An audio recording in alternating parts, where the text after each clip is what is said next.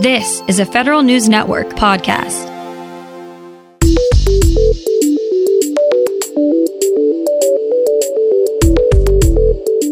Coming up on today's Federal Newscast, more help for agencies in disciplining their employees. Paid parental leave may become a reality for all federal employees. And a massive review of the federal supply chain is underway. These stories and more in today's Federal Newscast.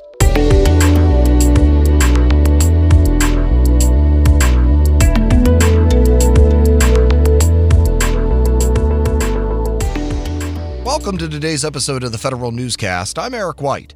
Agencies have even more performance management guidance now from the Office of Personnel Management. OPM is reminding agencies common performance management concepts like progressive discipline and tables of penalties are not required by law or statute. Agencies then shouldn't rely on them to manage their employees. OPM instead is encouraging managers to fully consider the details and history of an employee over choosing a punishment from a list. OPM's new guidance comes after agencies were also instructed to review and update their performance management plans. D.C. Delegate Eleanor Holmes Norton wants OPM to get moving on a comprehensive recruitment plan for young talent to the federal workforce. Norton introduced the Federal Employee Recruitment Act. It would require OPM to develop a specific plan within 3 months of the bill's potential passage. Norton also wrote to OPM Director Dale Cabanis, suggesting the agency consider paid family leave, more telework flexibilities, and more internship opportunities as a way to recruit more young people to agencies. The National Treasury Employees Union is making another push to get a federal paid family leave program into law.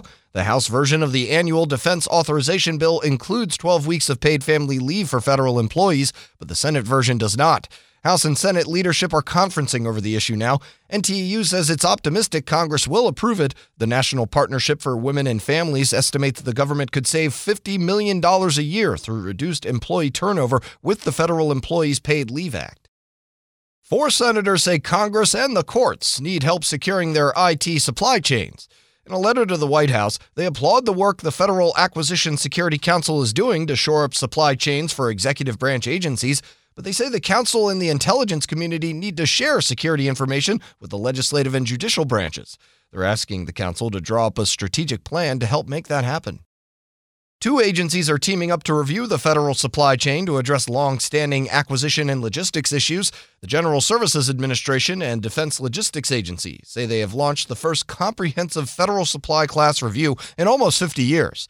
It involves reviewing all 600 FSCs, which categorize millions of items used by agencies and the military. The Agriculture Department is working with industry to develop smart farms. Federal News Network's Jory Heckman has the details. Farmers have no shortage of tools to increase production, but USDA is taking the next step with industry to build the data-driven farms of the future. USDA's Agriculture Research Service, together with partners like Microsoft and Esri, have launched a data innovations project aimed at using the Internet of Things and other emerging tech to give farmers and researchers near real-time data on farm conditions. I'm Jory Heckman. The Naval Academy's Engineering and Weapons Division gets a financial boost from industry. More now from Federal News Network's Tom Temin. Northrop Grumman makes a $150,000 grant to the Academy Foundation to enhance the Academy's additive manufacturing laboratory.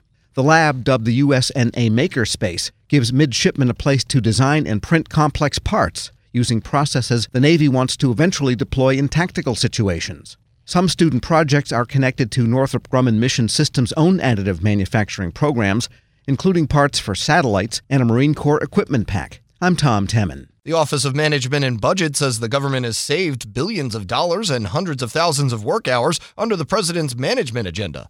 Federal News Network's Jared Serbu has more. OMB released an updated compilation of agency burden reduction initiatives on Thursday. The administration says the 24 largest agencies reported more than 100 initiatives between the beginning of the administration and March of this year.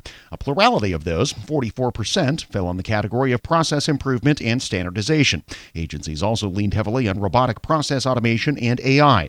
Initiatives in that category made up 26% of the total. Jared Serbu, Federal News Network. President Trump has signed an executive order designed to reinvigorate the administrative pay-as-you-go rules OMB first created in 2005. The pay-go rules are meant to force agencies to offset any mandatory spending increases they propose with equivalent mandatory spending cuts. But the White House says agencies are not applying the rules stringently enough. You can find more information about these stories at federalnewsnetwork.com. Search Federal Newscast, subscribe to the Federal Newscast on iTunes or Podcast One, and follow us on Twitter. Our handle is @Federal Newscast. I'm Eric White.